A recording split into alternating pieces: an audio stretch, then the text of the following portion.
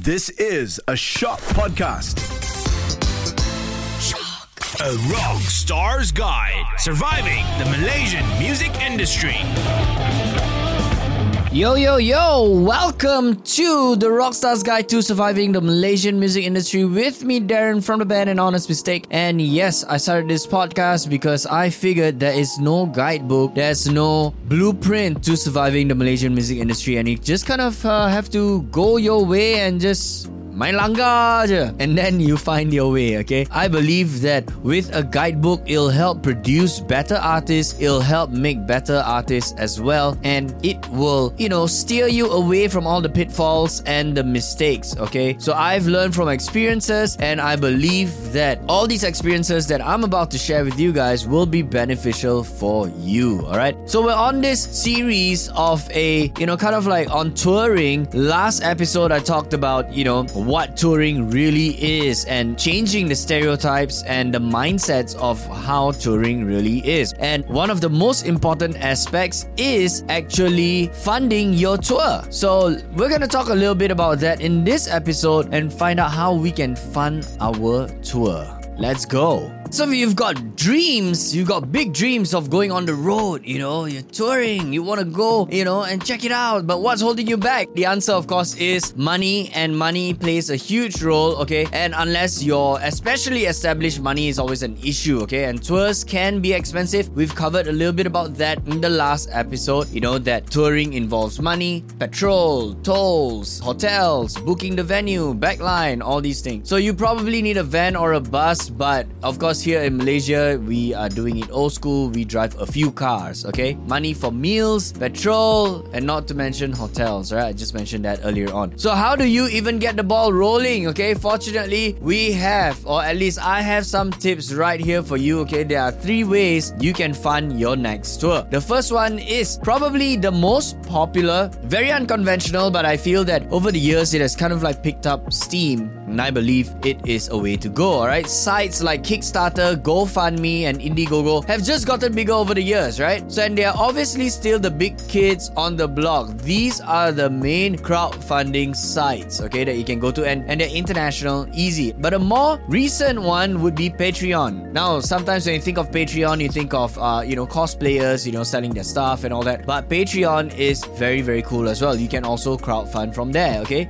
The site's a little bit different because it's more about funding content creation, and it pays out when the content is digitally delivered, alright? So it's a little bit different. So the next one would be, why not start a, vlog and share live videos of your shows? Ask patrons to make live requests, okay? So, and if you've got a fan base, this is a great way to keep them active and interested while you tour and get some money in the process, okay? So Patreon is one of those ways. A lot of artists, sometimes they feel bad or they feel shy about asking for money, myself included. But the fact is, we shouldn't, okay? Remember, you're providing something people enjoy, especially your music equals your art, and you deserve appropriate compensation for that. You can't just be playing for free. So similarly, when you buy a new car, the automaker doesn't just say, oh man, go ahead and take it. It's just a little something I came up with in my free time, okay? They're never gonna say that. You're gonna have to pay. So it's the same with music. Stand up for your career and don't be afraid to ask your fans to help. If they want, they will support you. So that is one of the ways, okay? Funding, asking for funds, alright? Talking about asking for funds, Cendana is obviously one of those ways as well. Cendana, Penjana,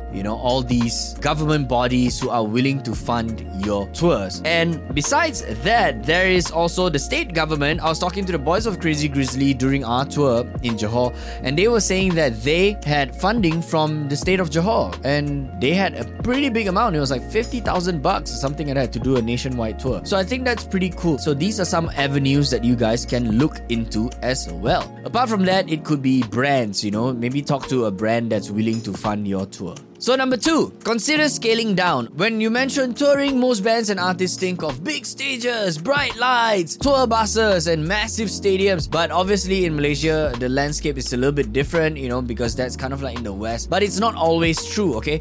That is absolutely can and does happen, but you can save some money, alright? And potentially have a more lucrative tour if you're willing to be a little bit more flexible, okay? I believe smaller venues have been very, very successful, and I think I want to see more of it right here in Malaysia, which is house concerts, okay? Now, this is very common in the States. You know, they would do house like, you know, Emery and Under Oath, you know, they would play in somebody's garage or like somebody's hall, you know, because they live in a giant house. But in Malaysia, I feel that kind of stuff should happen too. So house concerts have kind of like become all the rage, and I think it should happen. You know, it's definitely a cool idea. Here's the thing, house concerts, you know, there is a thing called sofa sessions. You know, it's kind of like a discovery session where the location is not known, but usually hosted in homes. And there used to be one in Malaysia hosted by a Venezuelan girl who was living here in Malaysia, and she would find hosts for all these various venues, and then, you know, you go to these places, you will not know who's playing, you will not know where until the day itself, and that is actually kind of cool. Alright, so a smaller venue isn't necessarily a bad thing, especially if you pack it. We decided to play small venues because, you know,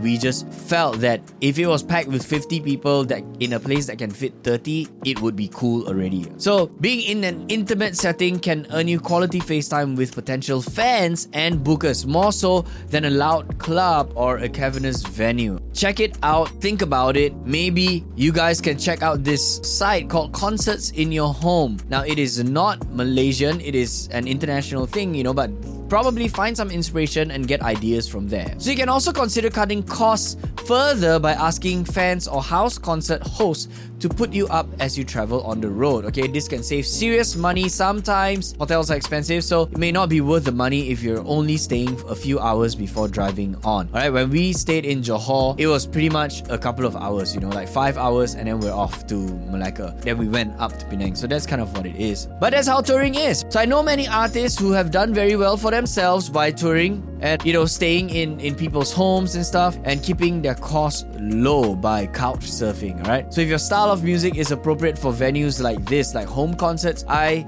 think, you know, you can give it a try. Bands like Jumero or like singer-songwriter like Amrita Soon, you know, like doing house shows would work really well. And the last one, and I feel is one of the most important ones, okay, is offset tour costs with merch on the road and online, okay? Merchandise is one of those ways. So, you know, of course it takes money to make them first, but you're gonna make them back later on, okay? That's one of the easiest and the best ways to make money. So definitely print some merch. You're talking t-shirts, cups, mugs, caps, whatever. Especially when you're on tour, you absolutely must have something to sell because you want people to remember you, okay? So the margins on things like t-shirts and stickers can be pretty good, and if you sell a lot of them, that can mean the difference between skipping a meal or making a pit stop for hot food. So it is a very, very essential part of touring. So there's no reason you can't ask your fans to buy your merch because, you know, even if you're not currently playing a gig, so you can actually sell them online as well. So you can make a post on your favorite social media site explaining that you're going on tour and you need to drum up some cash, okay? Even have some kind of sale. So all these things are possible, alright? So most fans will be more than happy to help you, especially since they're getting something out of it too. So t-shirts, definitely one of the easiest and quickest way to go. Alright, something else that can help you lower your costs further is not pressing CDs, okay? So CDs take up a lot of space, and now that everything is digital, you know, maybe you can do download cards and go and download their albums. That is one way. But, you know, of course, a lot of bands still appreciate CDs, and now even crazier, vinyl too. So if you feel your fan base will demand for a physical copy, you know, maybe provide for that. By all means, go for it, you know. But if you feel that digital is the way to go, maybe download cards would help.